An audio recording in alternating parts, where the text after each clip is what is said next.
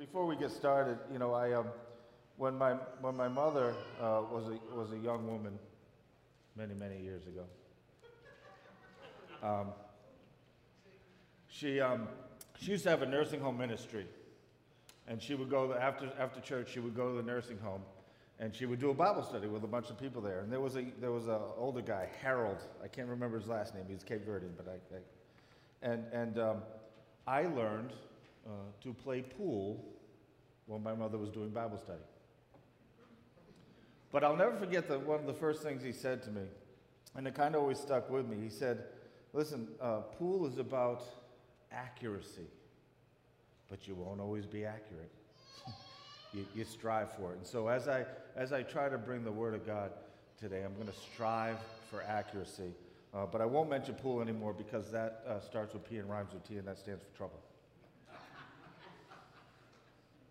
I asked my family, how long do you think it'll take, Daddy, to do Romans 1, chapter 1 through 8? So, yeah. I've only got 5 pages of notes, so it'll be fine. What time is it? Oh, yes, fine. It's totally fine. So before I begin, I'd like to pray because I need the Lord's help. I don't want these to be my words.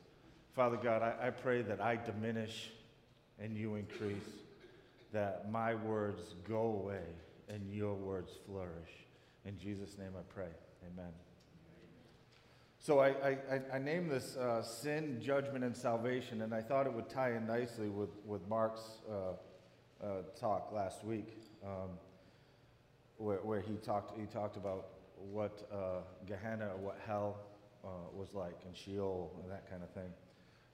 But today I'm going to, the book of Romans, Paul, first of all, I feel totally unqualified to take Paul's words and try to make them understood, because Paul, he probably would have had 5 PhDs. I mean, the man and the way he puts his sentences together is absolutely brilliant. And so it's for me, I find it very challenging because, in fact, I've read this book a bunch of times and I came across a phrase here and I was like, I never even noticed that before. What does that mean? And I've read this and read this and read this, and still you come across things you're like, what is Paul saying there?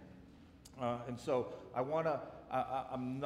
this is not a verse by verse exposition, couldn't possibly do 8 chapters. But Paul lays out in the beginning, he lays out a case for sin and who falls in that category. Guess what? You're in it. Okay? Number 2, he lays out God's judgment on sin. That's not in question. God judges sin. But then he gives you the hope. He gives you salvation. He lays out Christ as the saving Messiah, right? So I'm not gonna read. Obviously, I'm not gonna read 8 chapters of Romans. I'm not gonna do that. I'd like to, but I won't. But I want to start right there in verse 16 and 17. And you guys know these verses, but I want to see if you catch something. He says, "For I am not ashamed of the gospel, for it is the power of God for salvation to everyone who believes, to the Jew first, and also to the Greek. For it is the righteousness of God, for the righteousness of God is revealed from faith for faith, as it is written, the righteous shall live by faith." And if you notice, I'm not wearing glasses because I got big print. I'm so happy. This is my favorite new Bible. All right. There was a phrase there that just, I was like, I don't know how many times I've read this and I didn't catch it, and that's that faith for faith statement. That's a very interesting statement. And I was like, has Paul used this before? He hasn't used that particular one, but he does in Corinthians talk about life for life and death for death. And he's talking about the totality. You are born spiritually dead, and you will continue spiritually dead until death, unless you have life, and then you have spiritual life, which continues until the end. I read a lot of things about that particular statement there, and lots of people have lots of ideas. as always. But what gave me clarity is his statement afterwards. If you just try to take a verse by itself and you just keep it all by itself, it can be very confusing. But if you take that verse and you look at it in context, you can understand it. So what is the statement after that? Is the righteous shall live by faith. What Paul is saying is that the righteousness of God is revealed from faith. We receive faith, and it carries us through. There is nothing else in the believer's life that carries him through. Not wealth, not power, not anything. It is faith that carries a believer through the whole way. And so before Paul, because this next statement is going to be like, I'm going to talk about the wrath of God, right? But before he gets there, he makes sure that the believer understands that it is faith that carries him through for everything. And so before we get into this, and I want you to understand that faith is what carries you. It's nothing else. It's not your intellect. You don't get there that way, right? I know some very smart people who don't understand this, right? It's not intelligence, but faith is what carries you through. And so I love that before Paul gets into his deep theological discussion, he says, "Hey, but you live by faith," right? So let's remember that as we tear through this. So what happens next is Paul exposes sin, and he tells us exactly what it is. And sin is not confusing. I hope you understand that. It's not like, what is sin, what's not sin? It's not confusing at all. It's very clear what sin is. For the wrath of God, starting in verse 18, for the wrath of God is revealed from heaven against all ungodliness and unrighteousness of men who by their unrighteousness suppress truth. Sin is lies about God. Sin is the opposite of what God proclaims. God says one thing, sin is the opposite. Sin is a lie. They suppress. Think about that. They suppress. They hold down truth with lies. That's what sin is. God reveals himself, and a lie comes in and says, "No, don't believe that." For what can be known about God is plain to them, because God has shown it to them. Gotta love that verse. God doesn't hide. He's not like, "Hey, I would love to tell you the truth, but I can't do it. I'm going to hide it from you." He has revealed it from the first day of creation until today. His truth is revealed.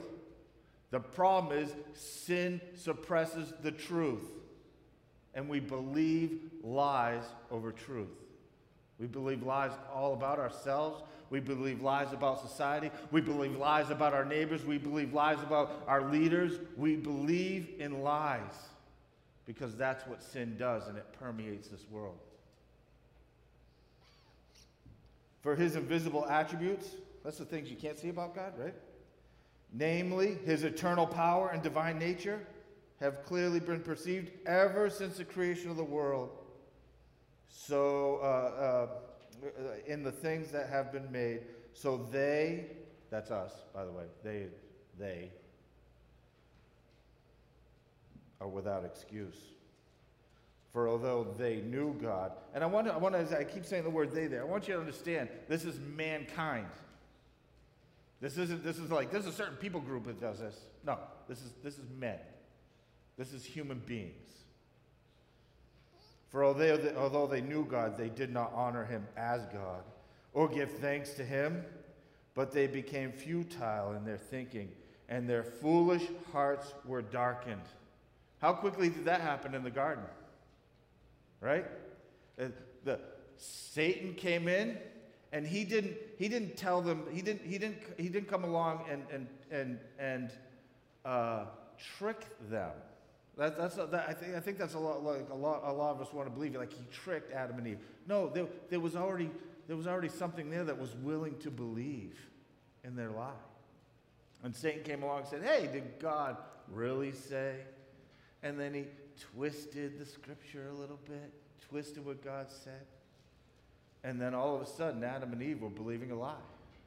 Truth was suppressed, a lie was elevated, and they fell out of God's grace. For they did not honor him as God or give thanks to him, but they became futile in their thinking, and their foolish hearts were darkened. Now here we are, claiming to be wise, they became fools. They exchanged the glory of the immortal God for images resembling mortal men, birds, and animals, and creeping things.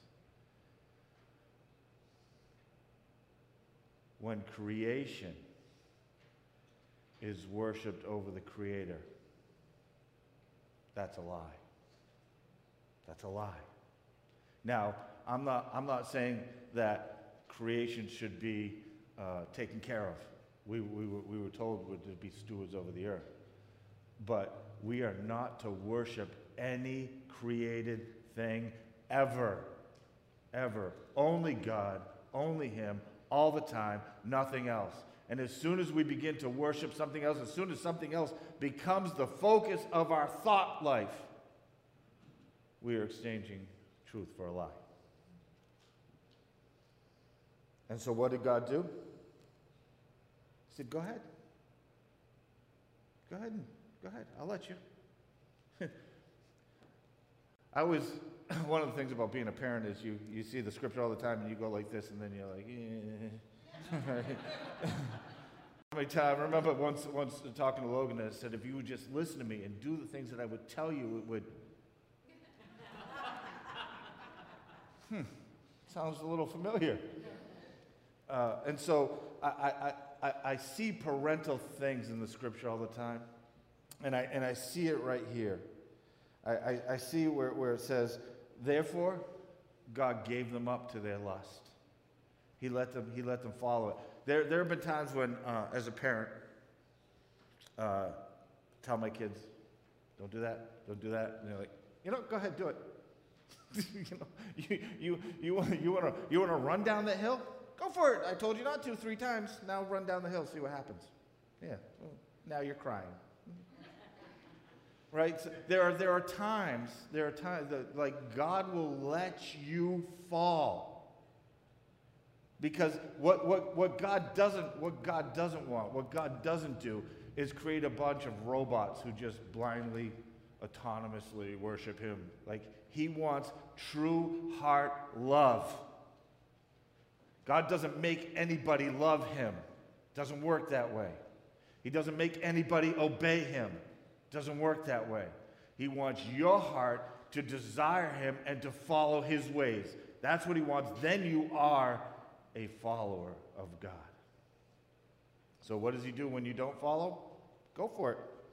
Therefore, God gave them up to the lust of their hearts, to impurity, to dishonoring their bodies amongst themselves. And it goes on to a whole list of shameless acts, right? Dishonorable passions, right? But it doesn't go there. Like the first paragraph, like 24 through 27 is like, the unmentionables, right? Those are things we don't, But 28 and on, it goes on, where all of a sudden you realize, I'm in the list. This isn't a list for those most horrible people. Those people are so bad, and he's gonna call it out right at the beginning of chapter 2. We'll get there. And since they did not see fit to acknowledge God, verse 28, God gave them up to a debased mind. That's the lowest mindset. Animal. Grunting, groaning on the ground, animal. Right? Rooting around like a pig. Never planned to say that, I'm sorry. It just came out. And since they did not see fit to acknowledge God, God gave them up to a debased mind to do what ought not be done. And they were filled with all manner of what? Unrighteousness, evil, covetousness. Ever desire somebody else's stuff?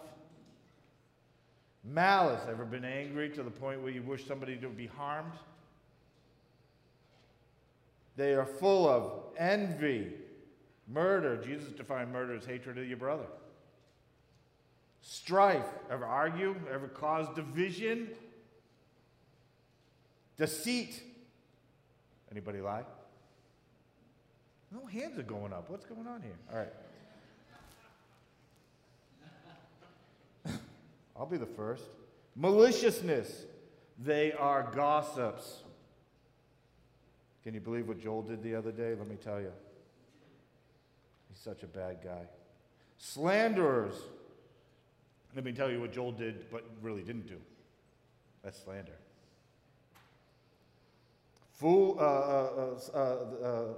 Slanderers, haters of God. Boy, if you caught someone on this list that you're like, oh man, I've been guilty of that, you're in the list with haters of God. That's where you fall. That's where sinners fall. In this list. Don't ever think that you're okay, that you've arrived. Well, we'll get to how you can get there. Haughty. No one uses that word anymore. That's arrogant.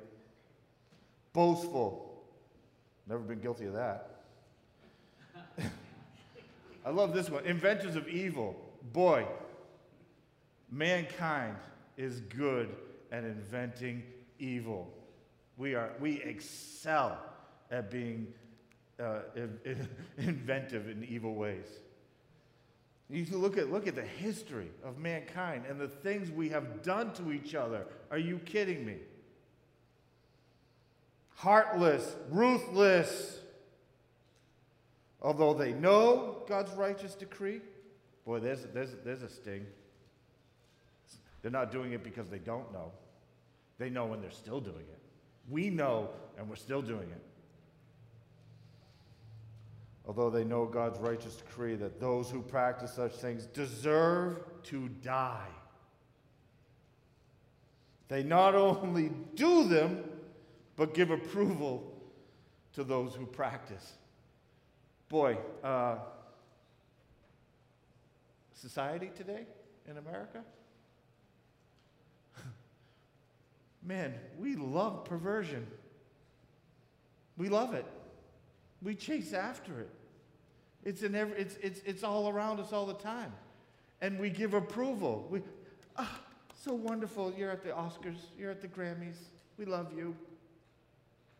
Perversion. It's perversion. And we celebrate it. And that's why Paul goes on to say in chapter 2, verse 1, therefore you have no excuse, O man. Just in case you understand, oh man is all of us. There's no one left out in that statement. It could say, you human. Every one of you who judges. And there, boy, there's the verse that's so taken out of context. What's Paul saying here? He's saying, don't you dare say that people group is unworthy. Because you weren't worthy. And you weren't worthy, and you weren't worthy, and you weren't worthy. None of us were worthy.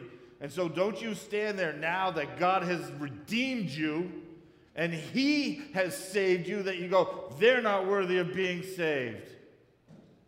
What people group is that? What sinner is that doesn't deserve being saved? And Paul is being very clear. You're in that. In that list I just said, you're in it. And don't you dare to say that someone in that list is not worthy like you. If I can save you, I can save them. It doesn't mean we don't judge behavior. Don't ever let anybody tell you that we're not called to judge behavior. All throughout Scripture, it calls us to judge behavior. We're supposed to call sin sin. It's a lie that we're like, oh, you can't judge me. No, I can tell you that that's wrong according to God's word. I'm allowed to do that. I'm not allowed to say you're not worthy of salvation. That's what I'm not allowed to do. That belongs to God. And it's a good thing, too, because if I was God, I wouldn't be saving anybody. Nah, all of you. I'm sorry. That's the youth group guy popping out. Hi. For in passing judgment on another, you condemn yourself, because you, the judge, practice the very same things. God doesn't allow you to get away with you being the judge. He never called you to be the judge. And you know why? Because we're just as guilty as the person standing in front of us. You found yourself in that list somewhere, I'm sure. You're just as guilty. So how can you then stand there and say, you're not worthy? Who's worthy? I wasn't worthy. I was the worst kind of human being. I was not deserving of salvation. And God smacked me hard with it. Amen. I looked up this thing. I shared it with the Sunday school, but I'll share it here too. You can read all sorts of articles about the Roman decline, right? But I found this list that it's 5 things, and man, I was like, America. Okay? So these were the 5 things that denoted the decline of the Roman Empire. The first one was appearing affluent over wealth building. Let that sink in a little bit. I remember once I went to I went to get so we were buying a refrigerator from someone, and they lived in a single wide trailer that was falling apart. And I went into the living room, and there was a 6-foot television. It was bigger than their living room. Like what? That we have, how many of you are in debt? Don't actually raise your hand, but yeah, okay, debt. Why are we in debt? Because we want to appear affluent. We can't actually afford it, but man, we want to look the part, because riches, what? Is it godly? No. We do that for other reasons. We do that to make ourselves feel better, to make people around us think that we're doing better. Affluence, the appearance of affluence over wealth building. Anybody know how much America's in debt right now as a country? Boy, we have the appearance of wealthy. We have the appearance, but we're so broke that if you rounded up all our wealth, we couldn't pay half of what we owe. When that debt comes a-calling, we can't pay it. We appear wealthy, but we are not. Number 1. Number 2, there is an obsession in our society with sex and perversion. You can't deny this. You can't go to a grocery store and with the magazine racks. You can't turn on a television. You can't watch YouTube. You can't go on Facebook without perversion being in your face. We are obsessed with it. This is an interesting one. I want you to think about this one too. Art becomes freakish and sensational over creative and original. You know how many great artists were followers of God, who got their inspiration from God? Well, what great art has America produced in the last 100 years? Well, maybe 50. I don't know. I don't want to play around with people. Sorry. Well, right now, there is nothing but perversion in the arts, and that includes radio, television, music, whatever. There's nothing original. There's nothing that's creative. It's all offensive. And we love offensive because that's who we are. Haters of God. Number 4 was there is a vast gap between the very rich and the very poor. That's still true today. In fact, I would say our government has waged war on the middle class for 50 years, and they have about decimated it. our politicians have aligned themselves with the very, very wealthy, and the very, very wealthy get rewarded, and everybody else they throw crumbs at.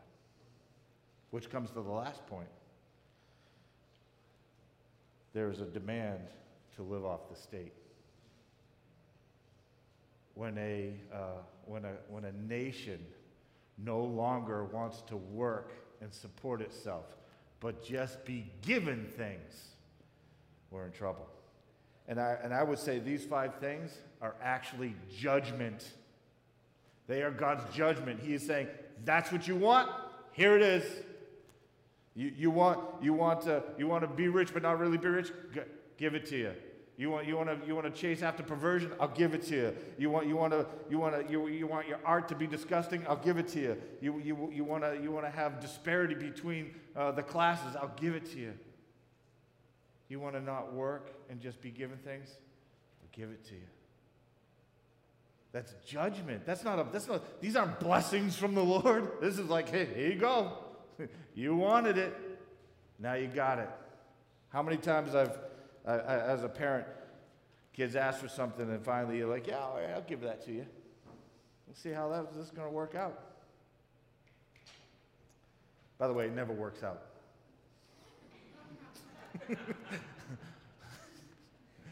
Where's Daniel? Doesn't work out, Daniel. He hides behind the computer. He didn't even look at me. All right. Futile thinking, heart is darkened, right? Worship of creator over creation. It seems the end result is sexual perversion, and our God has let it happen. He said, you want it? Here it is. With the understanding that absolutely this means that our society, your society, is gonna die. You're gonna die. What's sin's purpose? What does sin want to do? Come on, scripture people. What does it want to do? Steal, kill, and destroy. That's what's happening in America today.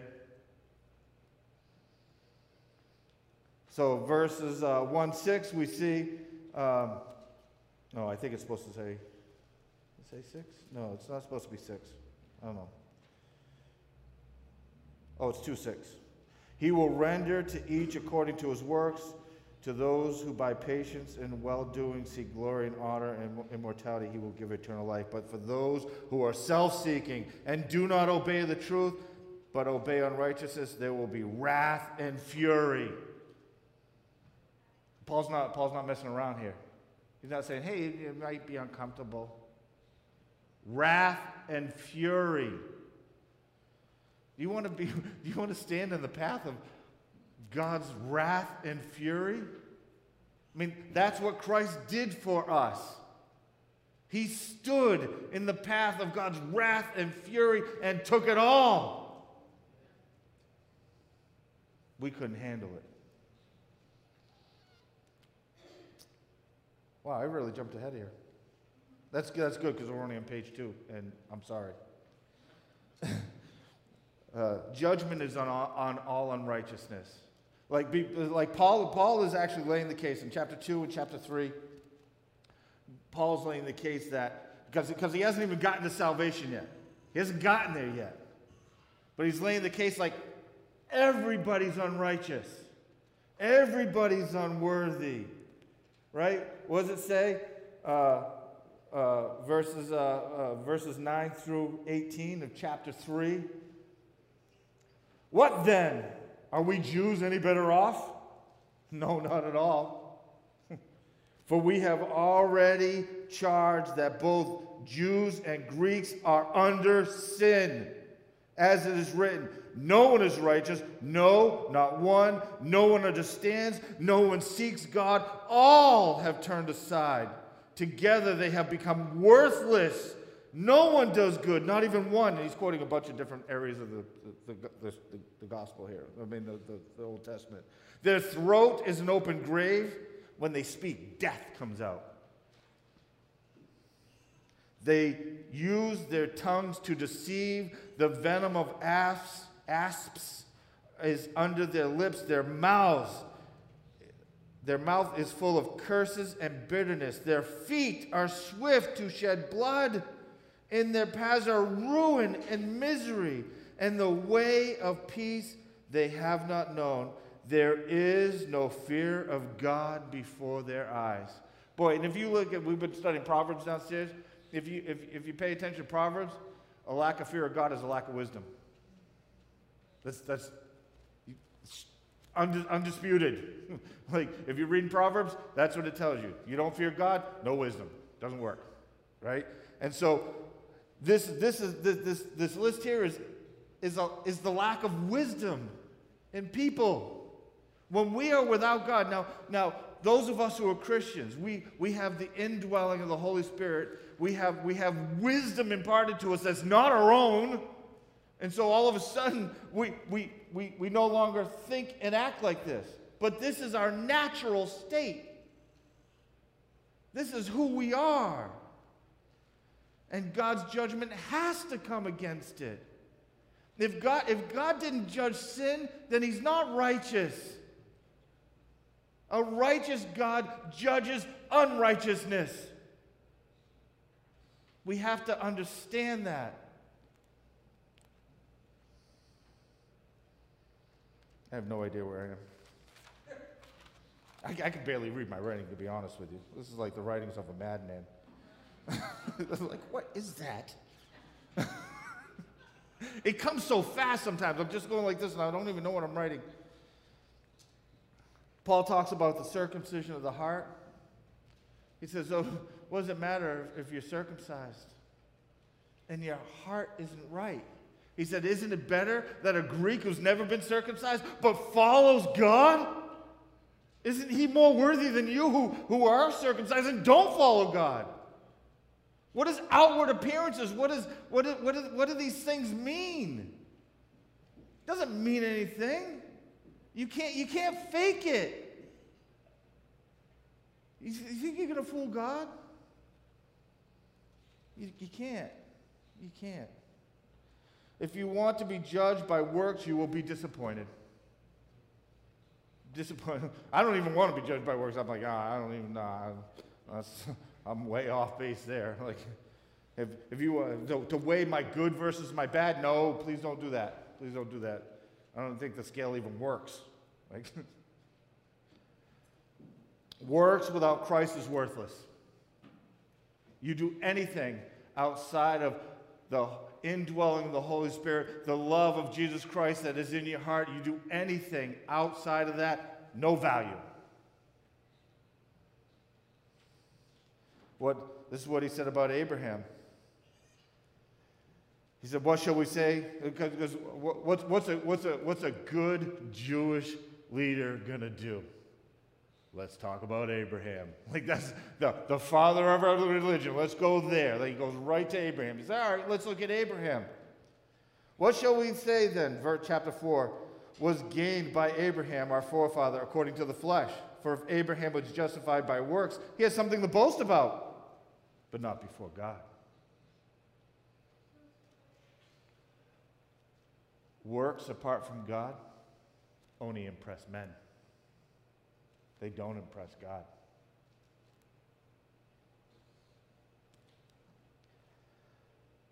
For what does the scripture say? Abraham believed God, and it was counted to him as righteousness. Now, to the one who works, his wages are not counted as a gift, but as his due.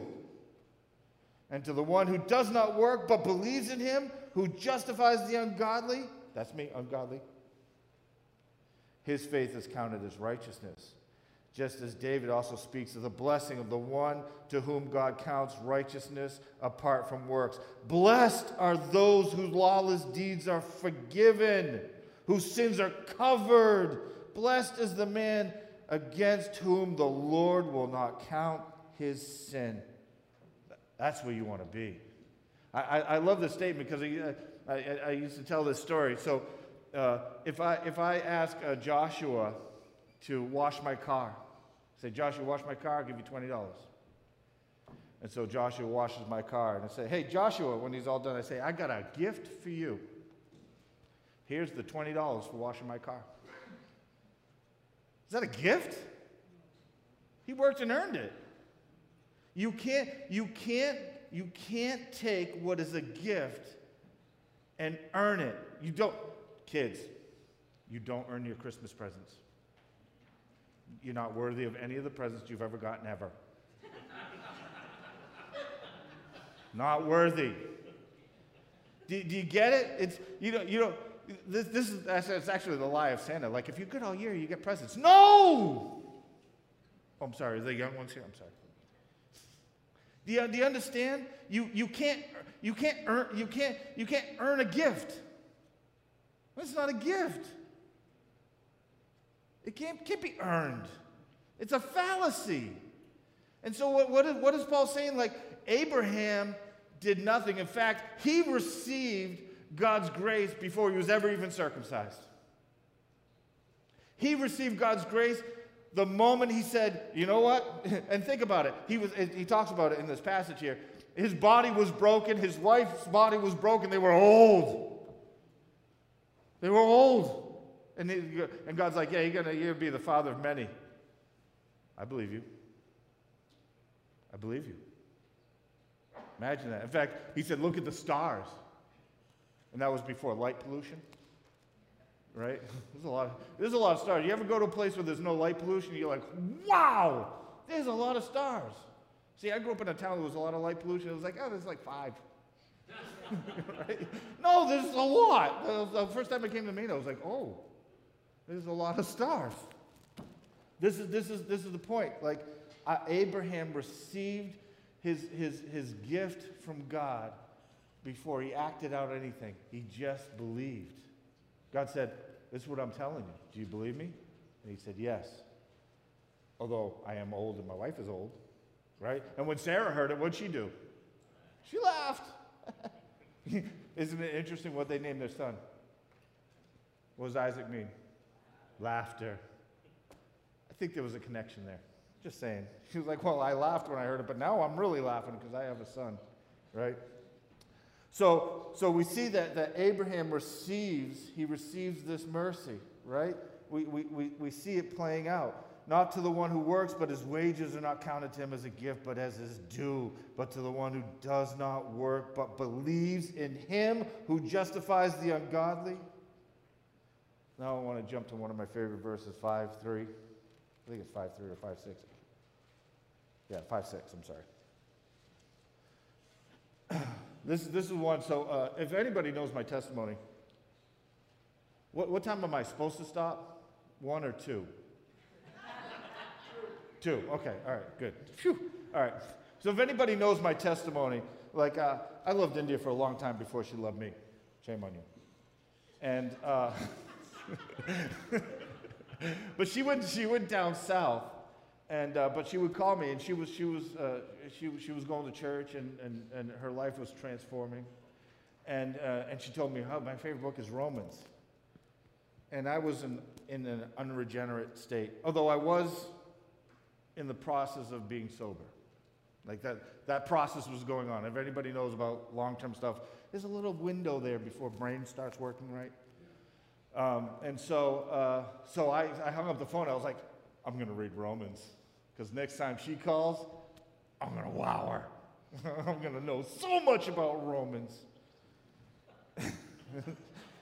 Right? Hey, it worked. Whatever. It worked. Because I got to chapter 5, verse 6. And it says, for while we were still weak, and I think it's the NIV, it says, at just the right time. At just the right time.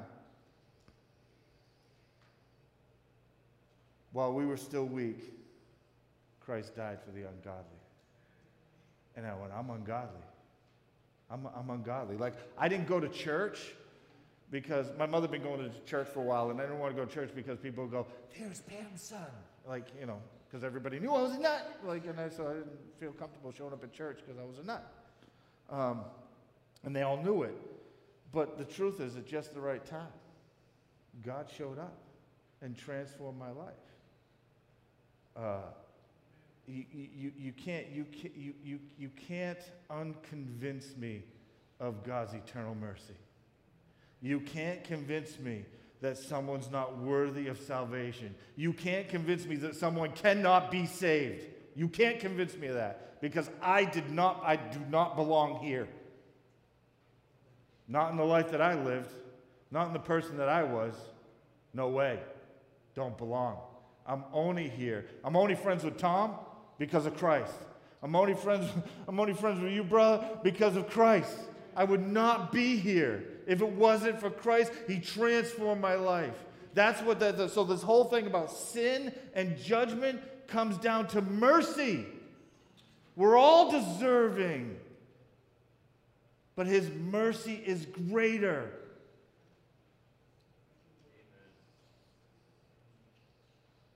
So who's righteous? No one. Who's sinned? Everybody. How do you receive grace? Faith. Faith. God says, do you believe me? Faith. Believe me. I'm saying it like the holy and righteous God who laid out chapters 1 through 8 is saying, I can do it. You can't. You can't. But I can. The law of sin and death.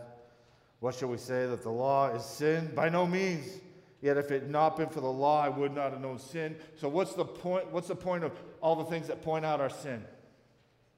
What's the point? Tells us we need a Savior. If you look at all the law and you go, I can't follow. Yep, now you got it. You're heading in the right direction. If you think that you can, well, I can do 5 out of 20. I can do that much. What Paul says about the law is like, listen, you want to follow the law, you better do it perfectly.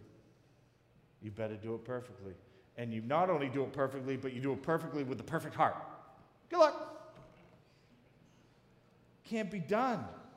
You need Christ's salvation. He went to the cross to take that burden because we are unable, we are incapable, we have no means of dealing with our sin. How long are you going to go today without sin? Sorry, Tom. Tom is always laughing at me. This is a great story. There's a man, and he's in bed, and he says, Lord, it's been a good day so far. I haven't sinned. I haven't had any bad thoughts, but pretty soon I'm going to have to get up out of this bed and start my day. You can't. How far do you make it? How far does your thought life take you? No, you're in need of a Savior. Let's jump to chapter 8 because that's where I wanted to end anyways. I don't need notes for chapter 8. It's my favorite chapter. And I'm going to jump to the end. I'm going to jump to the end. Or half the chapter. I'm going to start at verse 18, and I'm going to go to the end. And I'll talk in between because that's what I do. For I consider the sufferings of this present time are not worth comparing to the glory that is revealed to us. Think about that. Paul suffered too. Suffered terribly. He's like, this doesn't even compare. The glory that we're going to receive, I'll suffer all day long for 100 years if I can get to that glory of God. For the creation waits with eager longing for the revealing of the sons of God. For creation was subjected to futility, not willingly, because of him who subjected it, in the hope that creation itself will be set free from the bondage of corruption and obtain the freedom of glory of the children of God. Boy, I can't wait till creation is like, I want gardens that you don't have to weed. Like that's what, right? That's going to be awesome. It just produces fruit all the time. That's all it ever does. That'll be great. Anyways. Those of you who aren't gardeners are like, what is he talking about? For we know that the whole creation has been groaning together in the pains of childbirth until now, and not only the creation, but we ourselves who have the first fruits of the Spirit. Amen. Thank you, Lord. Groan inwardly as we wait eagerly for the adoption of sons. We're waiting for that final adoptive process. We will finally be home with our Father. For in this hope we were saved.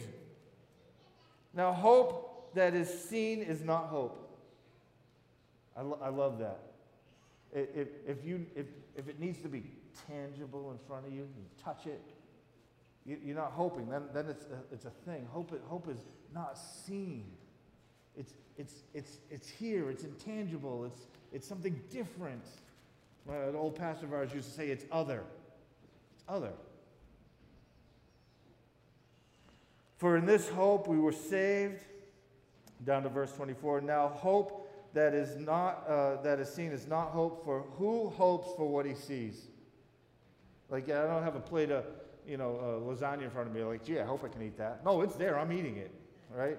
That's not what it is. It's something unseen. But we hope for what we do not see. We wait for it with patience. Well, that's tough. I don't even get into that because it's already late.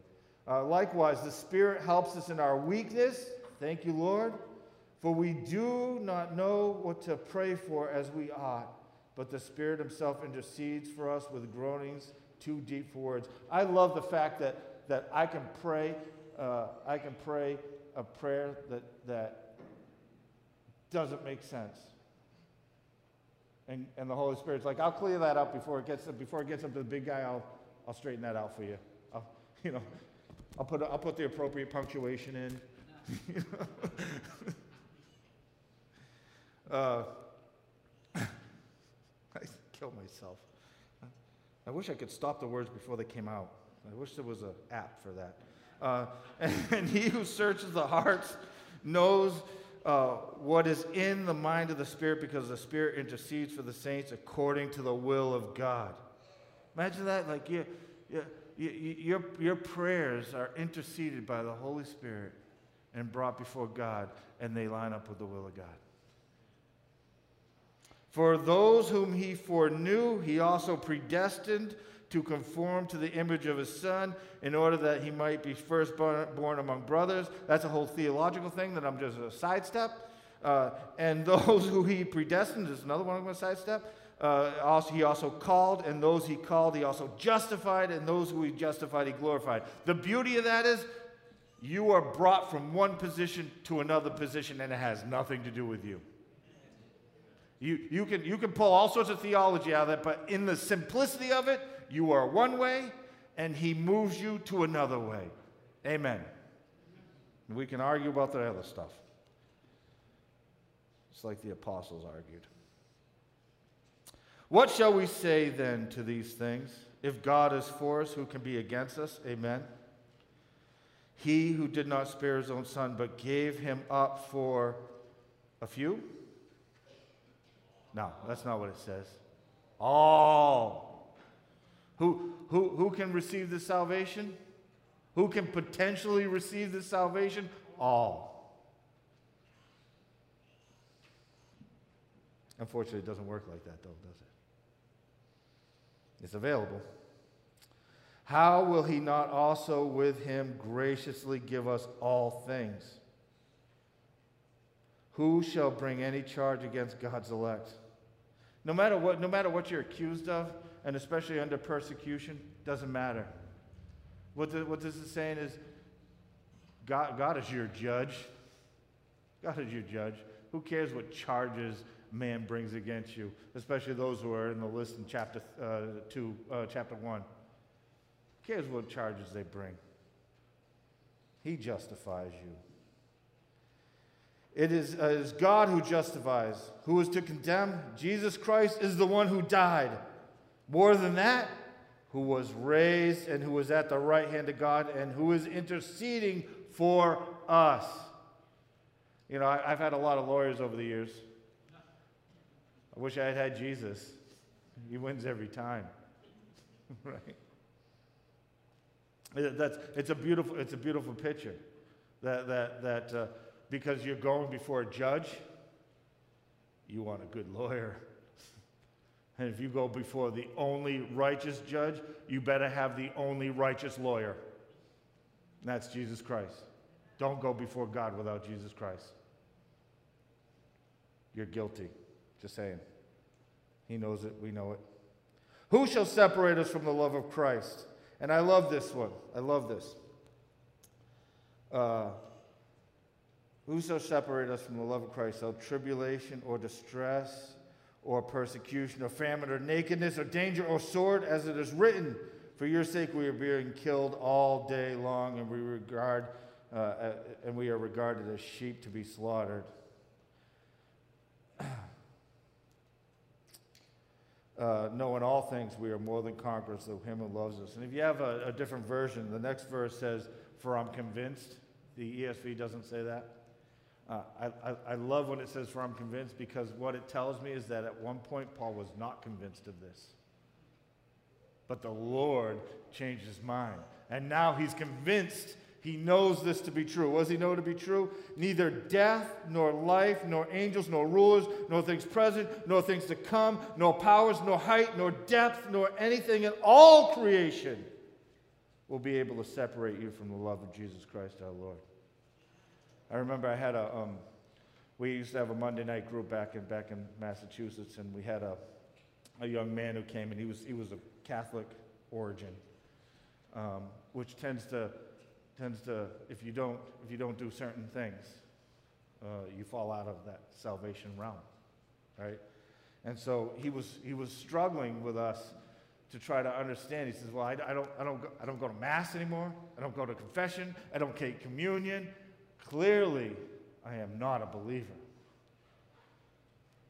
And our answer was, "Well, we don't know whether you're a believer either, because we've only known you for an hour. So I'm not gonna pass judgment that way." But this is what I will say, that if you're a believer and the love of Christ has been given to you, no death, no life, no angel, no ruler, no things present, things to come, powers, nor height, nor depth, nor anything else in all of creation. If you are his, you are his.